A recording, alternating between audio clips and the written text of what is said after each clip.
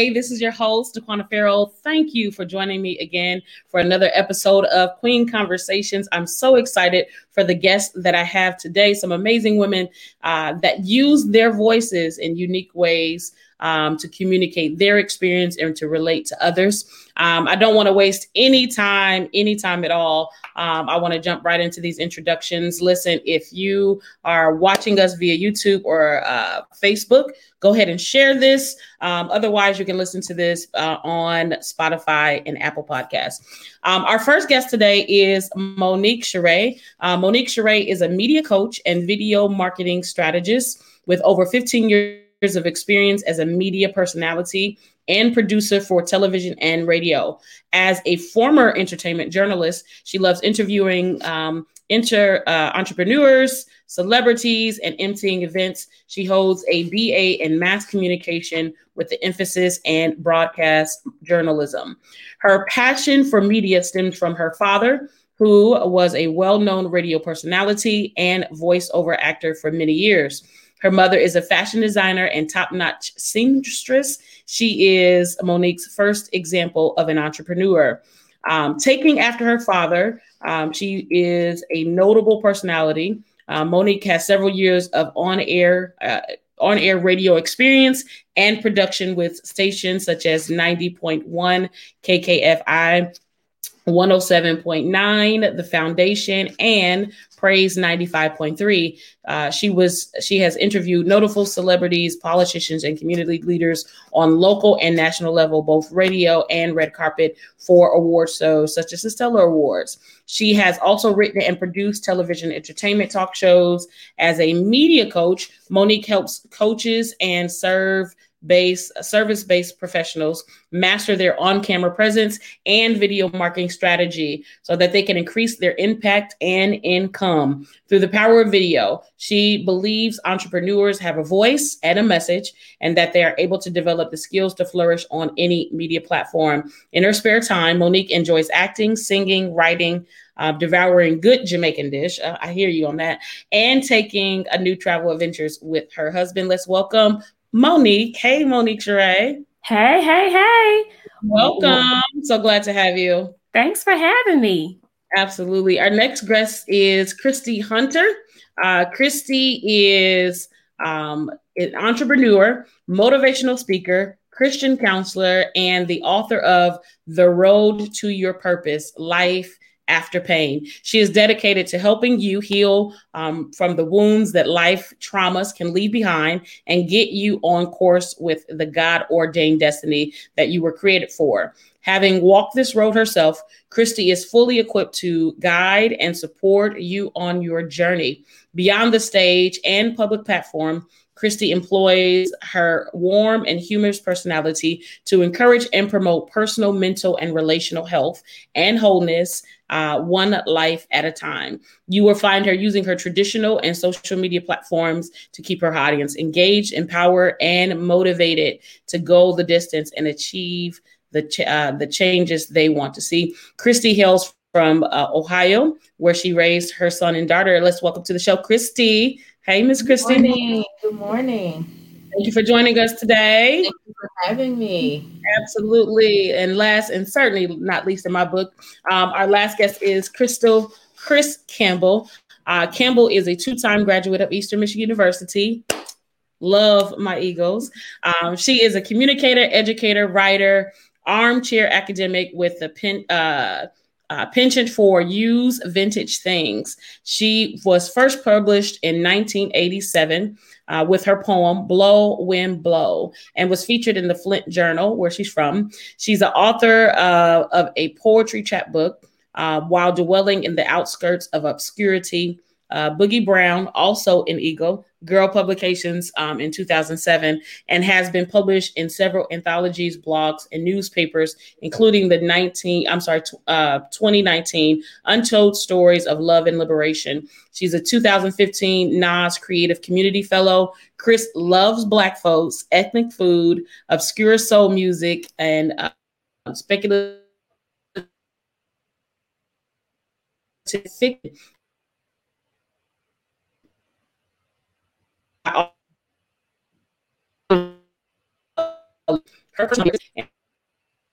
She Campbell. There we go. There we go. Got you added to the thing. Yeah, good morning and welcome. Hey, good morning. So glad to have you on the show this morning. So, ladies, I always do this at the beginning of every show. It's a this or that because I just like getting to know more about people on a personal level. So, simple questions: pancakes or waffle? I'll start with Monique. Monique first. Pancakes with blueberries. Oh, with blueberries. Okay, gotta add the blueberries, Kristie. Oh, I'm a waffle girl with the apples. Yeah, okay. I'm gonna say Cryss. Pancakes with the crispy edges. You know, crispy edges. Yes, with the crispy edges on them. Yes.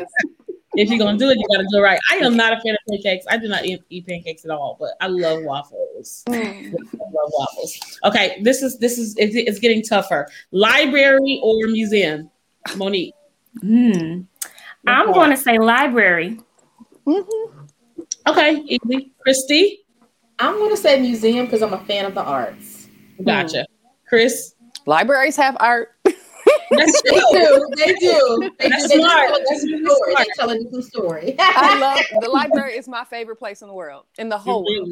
Absolutely love it. So theater or cinema, Monique? Ooh, that's a good one. That is tough. I'm gonna say theater. Good. Kristie? Theater as well. Cryss? See, I'm a child of the 80s. I'm gonna say cinema. Love a good flick, huh? Yeah. You know what's funny? When we both went to Eastern Michigan, and culturally in the Midwest is a little diverse. And so when I first went to Eastern Michigan, people would say like, "Hey, I'm going to the show," and in my mind, I was thinking theater show, and they were actually talking about the movies. I was like, "Oh, okay. Right." So, comedy or horror? Comedy. Definitely comedy. I love a good laugh. Across the board comedy, yes. Good. So I like the genre of comedy in movies, but I am not like, let me go to a comedy show kind of girl. So those are pretty cool. And this one I gotta ask everybody, Apple or Android? I just need to know. Monique? Android. Oh, it's Apple. I'm a droid as well. We split down the middle on that one. I'm Apple all day, every day. So thanks so much for obliging me on that. Want to talk to each of you because not only are you authors, but you guys occupy so many different spaces where you're utilizing your voice. I just want to start out by asking you, when did you realize that you were a writer? Regardless of what you do and how you do it and what you write, when did you realize that you were a writer? Monique, I'll start with you.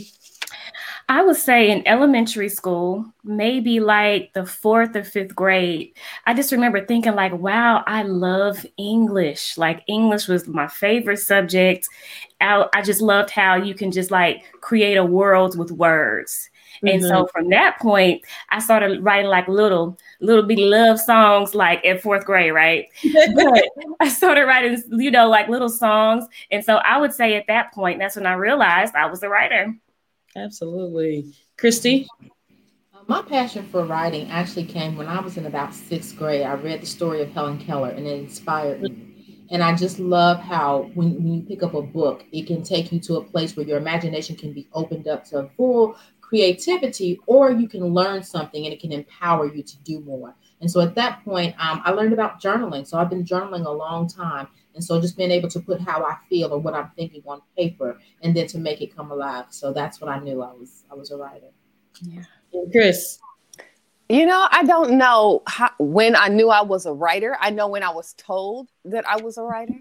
I was in about 2nd grade, and my elementary teacher back in Flint, where I'm from, Flint Town, the elementary school was holding a talent show.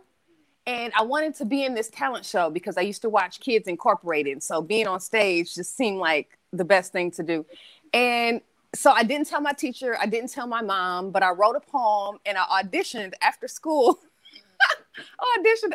For this talent show, and I got into the talent show. Didn't think to tell anyone. So the whole class goes down to the auditorium for the talent show. Walk in the file line, you sit down. And eventually the coordinator of this talent show calls my name to get up and perform this poem that I've written. And my teacher's face hit the floor. And my mom's mouth hit the floor because no one knew that I was planning to get up and perform this little poem that I had done. So I did it. Didn't win the talent show because third graders are not interested in poetry. But my mom and my teacher were both so impressed, not only because I had written this piece, but because I had taken the initiative to audition for this show and to get into this show. And my teacher started saying, "You're a poet and you know it. You're a poet and you know it," right? Like the never left motivation, and it never left. So I don't know if it was getting on stage and being impressive for a second grader, or if it was the fact that I wrote my own material and then got on stage. But something bit me that day, and it's been over ever since. That's amazing. So some of you denoted that, you know, your writing was public. Kristie said you journal, and so it's private. How much of what you write is for public consumption? How much of what you write is for you? Monique? You know, like Kristie, I do journal as well, and it's really therapeutic. I would say a lot of it is private. Maybe at times, because, you know, with the anthology that I'm a part of, and then writing, you know, for different short films and stuff like that, I think for periods of time it may be public, but for the most part, you know, it's private, it's therapeutic, it's, you know, how I express myself. Yeah. Kristie? It definitely, for me, it's probably more private. I think that it could be public, depending on how much of it the Lord leads me to write to share, right? Okay. Cryss? So I would agree with both Monique and Kristie that most of my writing is private, but it's private because it's not fit, I think, for public consumption yet. It's lists, right? It's letters to myself, notes to myself. I also journal, and so it's that personal journal writing. And then I write a lot for work, which is not necessarily the kind of work that the reading that the general public wants to make. And so I think the majority of the writing that I do, because it is not narrative, it's not personal, is for the public, my notes and my work things. But the things that I write that I plan to eventually share, those things that are most touching or, you know, have the most revelations, are very private works right now. Yes. So who are the writers that inspire you all? And it can be from any genre, multiple genres. It could be whatever it is that inspires you. Who are the writers? Monique, who inspires you to write? Ooh, that's a good one. I would say in college, I was definitely a big Nikki Giovanni fan. Definitely, of course, Maya Angelou. I also remember reading Eric Jerome Dickey novels all the time. Sister Soldier. I've always been a fan of, you know, like Cryss poetry, and then also fiction stories, you know, Michelle McKinney Hammond. So I just like fiction. So yeah, I would say those. Okay. Kristie? So for me, what rekindled my love for writing probably was Alanya Van Zandt, a lot of her books. And then being that I went to a Revival Center at the time, Vanessa Miller Pierce was a great author locally, and so was Valerie Lewis Coleman. And so they were just instrumental in sparking that flame for me. And then Victoria Christopher Murray, she writes a lot of Christian books, and I absolutely love her books, and I just can't wait for them to recognize her talent and really put them on film, because I think she really does have an audience that would be able to relate to her writing on a real life level. Okay. Cryss? So the question is, who motivates me to write? California. Which writers in particular? Okay. J. California Cooper moves me to tears and makes me feel like I can do it. She's may she rest in peace, was an amazing fiction writer, short stories, short anthologies, amazing narrative. She's got a beautiful eye. So J. California Cooper is one of my favorites. Alice Walker is forever and ever, always, like patron saint of women's work, right? And so she's one that motivates me to write.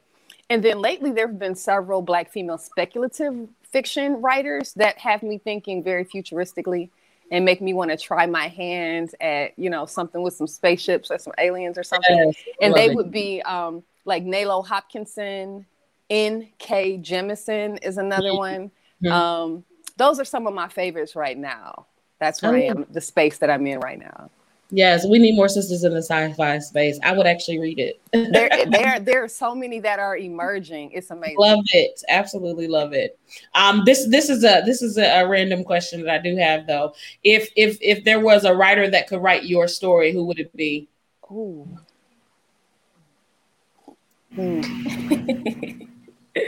The first person that comes to mind, well, Issa Rae came to mind. I'm like, no, maybe not Issa. I love Issa though. I don't know, she would have some crazy stuff in there. If there was a writer, I'm gonna say if I can mix maybe Shonda Rhimes with a Tyler Perry. That's what I would say. I love it. Kristie. Honestly, I was thinking Tyler Perry because my life is so wild and so crazy. I fit right in the spectrum with Medea. So Tyler Perry can really make that really interactive. Oh, that is such a tough question. I'm going to say right now, Robin Thede. Are you all familiar with Robin Thede from A Black Lady Sketch Show? Yes. Because that woman can layer in comedy and commentary and a contemporary view.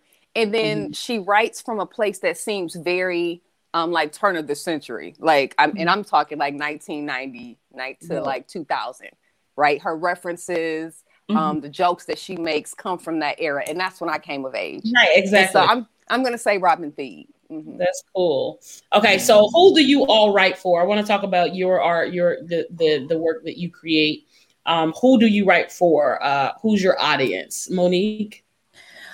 Well, it has kind of changed a bit. I would say on the fiction side, the entertainment side, it would be more so for, let's just use the word millennials. Like for instance, I wrote like a short series, Single and Saved in the City. Right. So that's more so, millennial women. This anthology is for women. So I would guess I would say women. I would say maybe 30 and up. Okay. Monique, tell me a little bit about the anthology, how it came about and some of the women that you partner with on this project. Well, her name is Precious Brown, and she's actually from Michigan. So yeah, I'm like, I think she lived in Flint. We're gonna have to talk afterwards. Okay. So Precious and I, we know each other from a mutual friend, and she calls herself the book to business cultivator. So what she does is for people who write books, she helps them turn it into a business. Well, she said one day she was at the bookstore and there was an anthology of, I think it was like 100 women, 100 notable women who like made history or changed the world or something like that. And she said out of the 100 women, it was maybe only like 4 Black women. And so for her, that was like, oh no, we have to change this. So she took it upon herself to get some women together to, change it. So that's how I became a part of the Impact Anthology. And it was 7 of us for this first go around, but she plans on putting out more books until she gets to 100 Black women authors. That is amazing. Absolutely love that. And that speaks to the importance of our voice in different spaces, right? Going to the library, going to the bookstore, and seeing the names of people that look like you. Kristie, who do you write for? Who's your audience? My audience are people who've experienced pain and traumas, right? Because I'm about healing, the holistic. You can heal and not be whole. So the goal is to heal you so that you can become whole, right? And so in that, I write for anybody, male, female, young, old, who's experienced a trauma and has really become stagnant or stuck in that place so that they can have the motivation they need to be catapulted forward so that they're not dormant in that place that God has called them for purpose. And Kristie, tell me a little bit about the project that you wrote as a result of some of the things that you experienced specific to that, the road to your purpose, life after pain. Tell me a little bit about the project itself. That particular project really was birthed out of my own life experiences. Just out of some traumas that I experienced at a young age, from being raped at the age of 7, molested at the age of 11, and dealing with those traumas and trying to grow up and find out what it was like to be a normal little girl, what relationships and healthy relationships were like. And so they're going through therapy, talking it out, having that relationship with God, leaning on the word and allowing him really just to come in and use his word to cleanse me and to heal me and teach me to love myself and teach me that it's okay to date myself and be with myself, and really push me into that next level. And so that's kind of what the Road to Your Purpose, Life After Pain, that was the basis for that project. And how was that process for you, having written about something so personal? I didn't dig deep and make it personal. I kind of left it a lot of surface, because as I began to get deeper, some things still kind of, the residue of some things may still be there, still be a little bit painful. But some places in the book, you'll find that it's very invigorating. Very eye-opening, that I really was able to kind of open up and just share the process to that journey of healing and then finding out what my purpose is in Christ. So that's good. Yeah, absolutely. Cryss, who do you write for? Let me tell y'all my encounter with Cryss, like how I come to know who is the lady Cryss. She was a part of the Black Student Union at Eastern Michigan University, and we used to have open mic nights. And I was like, who is this chick? I love her whole vibe and her whole life. And we've never been like really close friends, but we've been really close via social media. And yeah, we're social media besties. We are social media besties for sure. But I can remember encountering her and her sharing her poetry, and I was just like, I like her. Oh, thank you. So, Cryss, who do you write for? Who do you write for? I write because I write for me. It means that I write for anyone who has anything in common with me or my perspective. Love it. And so that gives me the room for my writing to grow. Right now, I'm writing for, 41-year-old busy mid-career mama, right? Mm-hmm. But maybe 15 years ago, I was writing for, mid-20s, something Black woman in the city trying to figure it out. Right. And I'm really looking forward to being that woman that is like empty nester, got some time on my hands. Let me reflect back on my life. Type writing. I'm looking forward to that space. So I write for me, and because my experience is not unique, because my experience is not isolated, anyone else who's had, any inkling of a similar experience to me will be able to relate. So you've seen your writing evolve as you've evolved as a person, because that's the audience that you write for. I absolutely love that. And I feel like that's the way that relationships are built, through writing. You know what I mean? Mm-hmm. Like you sharing something in that quiet little dark space back in undergraduate, you know what I mean? Made that connection with us. And I absolutely love that. So what genre do you all write at this time or in time past? What genres do you write or have written for? Monique, we'll start with you. So right now it's nonfiction. Impact is an anthology, so it's real life stories. So it's nonfiction, but I still love like fiction, entertainment. Just kind of creating stories as well. And so, like you said, you kind of evolve, but that part of me is still there. So, I got something cooking up for that specifically. Stir it up. Yeah. What about you? So me, I'm the novice in the room. So I'm in a room with a whole bunch of professionals. So it's good that I get to take in this energy and this information. So as I prepare for the next book, I can kind of, open up a little bit more. But mine is probably just Christian nonfiction. Mm-hmm. And then just that wisdom literature to, about growth and self-development. Cool. Cryss. So I fancy myself an essayist these days. Okay. So kind of this kind of creative nonfiction that Monique mentioned, narrative memoir-based fiction that happens to be, humorous. In the past, I've been a poet, have written academic writings. For my day job, my writing is all, policy and press releases. But personally, I think it would be creative nonfiction. Okay, cool. So I want to talk about you all and others, why it is so important to hear the voices of Black women in written form. What's the importance of it historically, current day context and what you think that will mean for the future. Cryss and Kristie are both moms, and I want to talk about what that means for the young women that you're raising, and Monique too. But I want to talk about that voice, what that voice has been, what that voice is today, and what it will mean for the future and why it's important. So Monique, I'll start with you. Because we're so unique, we're so layered, and I want us to be able to tell our own stories, because we just have so much to tell. Just kind of listening to your aunties and your grandmas, and you know what I mean? It's just so rich. And I just feel like, when other people try to tell our stories, where are they getting this from? Are they getting it from us? Are they creating this? We just have so much to tell. And so, as it has been said before, we evolve, and I just feel like we're just so layered and unique. And so we just need to show the beauty of what that is. Wow. I agree. Kristie.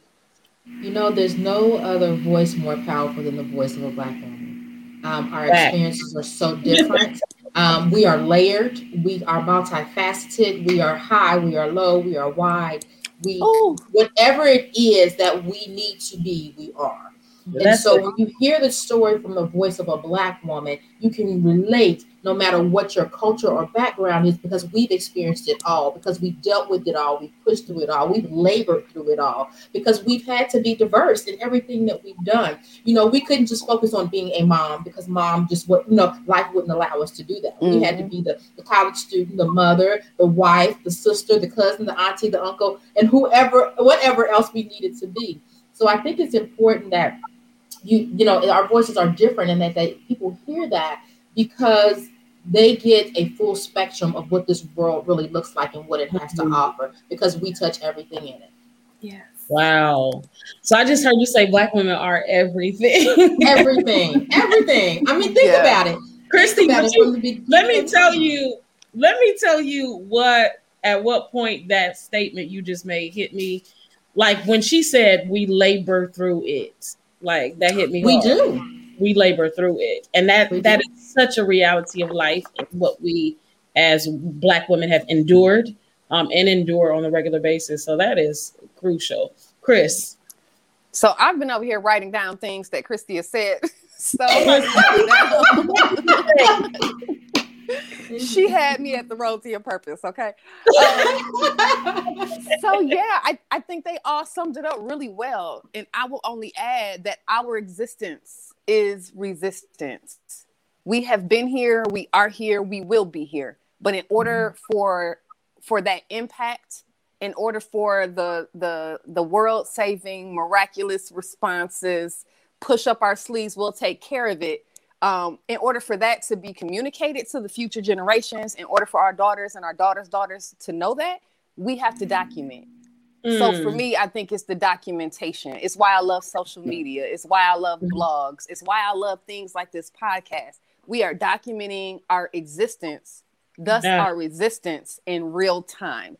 And so it's important. And so these layered stories, these laborious stories that we all have, these varied and non-monolithic stories that we all have, it's so important for us to write them down, to record them, to retell them orally. It's important for us to catch our dialects. Our dialects are changing. Zora Neale Hurston wrote down Black dialect, in the 1920s and 30s and 40s because it sounded a specific way. It's changing now because of the different spaces that we occupy. Twitter and Instagram and Facebook has changed the way that we sound and the way that we speak. We got to put that down on paper so that the future will know what we sounded like and what we looked like and what our stories felt like, right? And so documentation so that our resistance and our existence pushes forward. That is so amazing. And Cryss, I want to talk about specifically other ways in which you use your voice, and specifically you have an organization called Sister Speaks, and I want you to speak to Sister Speaks. Tell us what that's all about and why it's important and how we can support it. Sure, certainly. So Sister Speaks began as my graduate work, and it was just a workshop that I planned to do with the group of middle school girls, because I found that we have lots of organizations that offer mentorship, that offer business savvy, that offer etiquette, that offer leadership development, but there was nothing that spoke specifically to our voices, right? And so Sister Speaks was an interactive, theater-based, rites of passage-based program that I could deliver to middle school and high school girls to help empower their voices, to help them advocate for themselves. Only it's fun, right? We're doing theater games and we're doing icebreakers. And so you don't even realize that you are, that you're learning these skills that you'll be able to use later, right? So that's what it started. That's what Sister Speaks started as. It has since evolved into like a public speaking coaching space for young people and for adults. It has evolved into like college preparatory courses. I've done, you know, you want to get into college, you've got to do these scholarship letters. Let me help you get these letters together. Let me help you get these scholarship packets together. Let me help you get that valedictorian speech prepared, right? So it started as a program for girls. It has evolved into sort of a coaching business for young women and for adults. And so that's what Sister Speaks is. But it was just really important to me for us to acknowledge those voices that aren't always pushed to the front. The little shy, quiet girl in class that the teacher ignores or doesn't pay attention to because she doesn't make no noise. Or the really loud this young lady that was just shot by the police 4 times in the chest, Micaiah, is a Sister Speaks girl because she is a foster child. And so what you see is loud and angry and violent, and you assume that she don't give about the world, but that's not the case. You don't hear her. And so Sister Speaks was also designed to help your Micaiahs shape their voice in a way that makes them heard. And that particular story is heartbreaking to me because I know her. Because I've seen her in classrooms. I've seen her in group homes, right? And even women like us, Black professional women, we write them off. We write her off because she loud and she ghetto and she hood and she more concerned with her lashes and her inches, right? But she needs us. Just like she needs us just like, your Del Sprite or your Arcanet or your ACAT or your, any other, your youth group at the church. She needs us more than those girls need us. And so that's what Sister Speaks is about, finding those girls that fall through and don't make it to those other leadership development programs so that they can hone their own voices. And it's been dormant since COVID. And this conversation is reigniting. It's reigniting the need for me to. I feel it. I feel the passion. I feel the fire. I'm so glad. That is so amazing. I am all about how we can empower each other, how we can empower the voice of the sisters coming behind us, how we can support our elders. Like, I'm all about that. Monique, I want to talk to you about what you do in the media space and how you prepare folks for that space, specifically Black women. Is there anything in particular that you coach to help prepare Black women or women in general for that space, that public space? So I love just really helping, entrepreneurs just be confident on camera. Because as we see, video is not going anywhere. How many of us have been on Zoom meetings since the pandemic? You know what I mean? And I feel like sometimes the hindrance of like moving forward is just kind of just getting out there. You know what I mean? So for the first thing we work on is the mindset. I always say, hey, you know what? Your purpose is bigger than your flaws. You hear Cryss talk about Sister Speaks. Now, what if she was like, no, I don't want to do this because of XYZ, because I don't, maybe my inch is not long enough, the people that really need you, they're not really even concerned about all the stuff that we're concerned about. They want to know, hey, can you help me? Do you have the solution to the problem that I'm facing? You know what I mean? And so sometimes that means, hey, you know what? This isn't perfect. I may not have the best camera. But I have a message, but I have a purpose. You know what I mean? And so I'm going to still continue to push forward. So work on the mindset, just being able to get on camera and share your message, share your story. Because once you do that, that creates that connection. And then, it could just go on from there. So, that's great. And then Kristie, you do so many things and wear so many hats. Kristie occupies real estate space. She has some connections with the medical space. I don't think there's anything that you don't do, Kristie. Yeah, my dad calls me a Jamaican. 11 jobs. But just talk about the other spaces that you occupy and utilize your voice in the way that you help others to do the same. So historically, there was a group for women on the move. And as a young mother, after I went through the program myself, I became affiliated with them when my son was diagnosed with cancer. And so they came to the hospital and they were praying for the children, and I connected with them. And so I ended up going through the program myself as a young mom. And then as I matured and grew, I came back to help, coach and work with other single moms and teach them different tools about, what it is, what's the difference between a need and a want, how to save, financial literacy, and just began to do those things with them. And it really ignited a passion and a love for me for helping young women to grow. And so then I became a part of Elder Kelso. I can't remember the name of her ministry. She has a Women Empowering Women ministry. So then I connected with that. And so it just kept me kind of encountering women and speaking with women and motivating them really to just be the best version of themselves. And so now I'm with Women in Power, which is new, that I've just kind of connected with and working with women in that regard and talking to them a little bit about the book. We're talking about rejection and different things like that. So on that platform, just working with women in general has been kind of where the Lord is leading me primarily. So, but other than that, about the real estate and then what I do for public health. So fantastic. Great. So appreciate you guys sharing those things.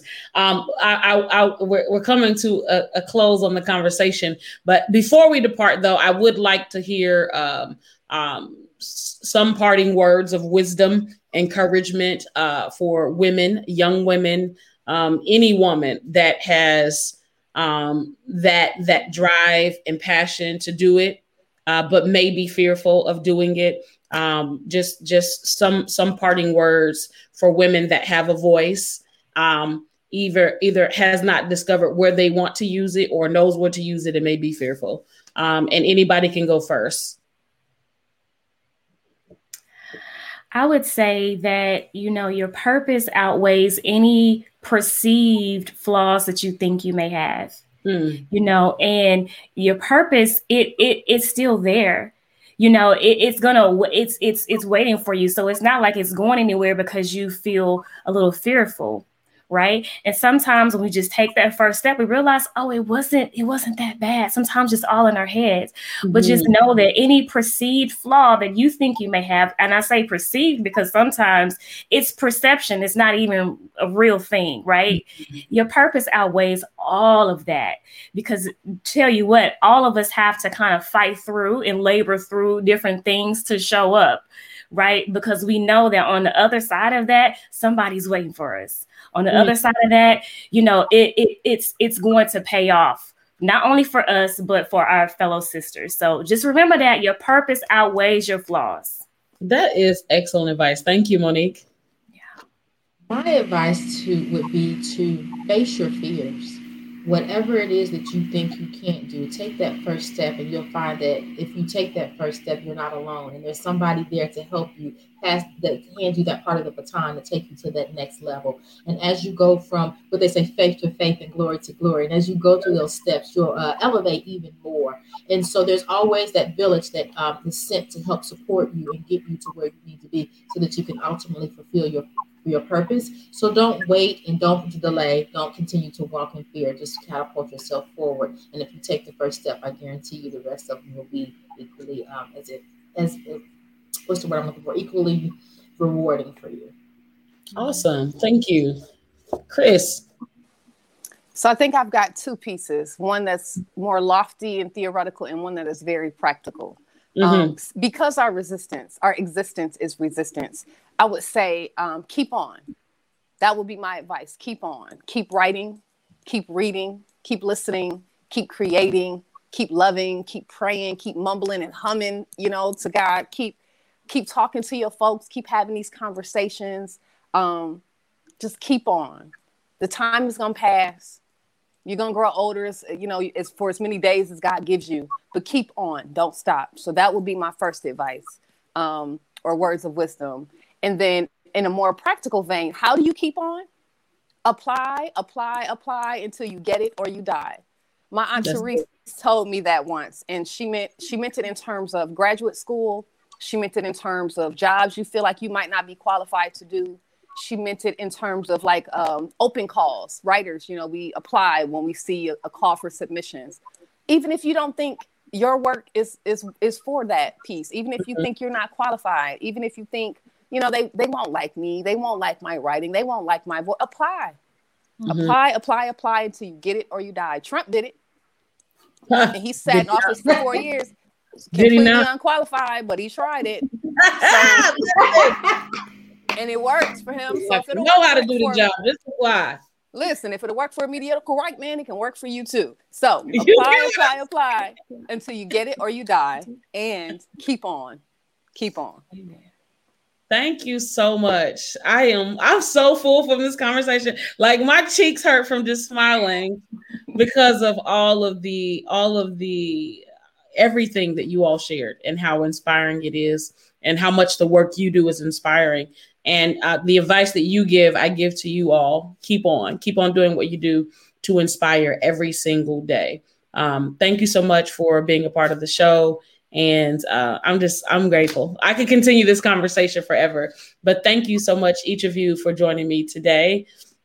And would love to have each and every one of you back on the show. We're going to close it out. I am so glad that we had the opportunity to talk to these amazing women. I mean, their stories and just the things that they've been able to overcome and the ways in which they've used their voice and encourage others to use their voices.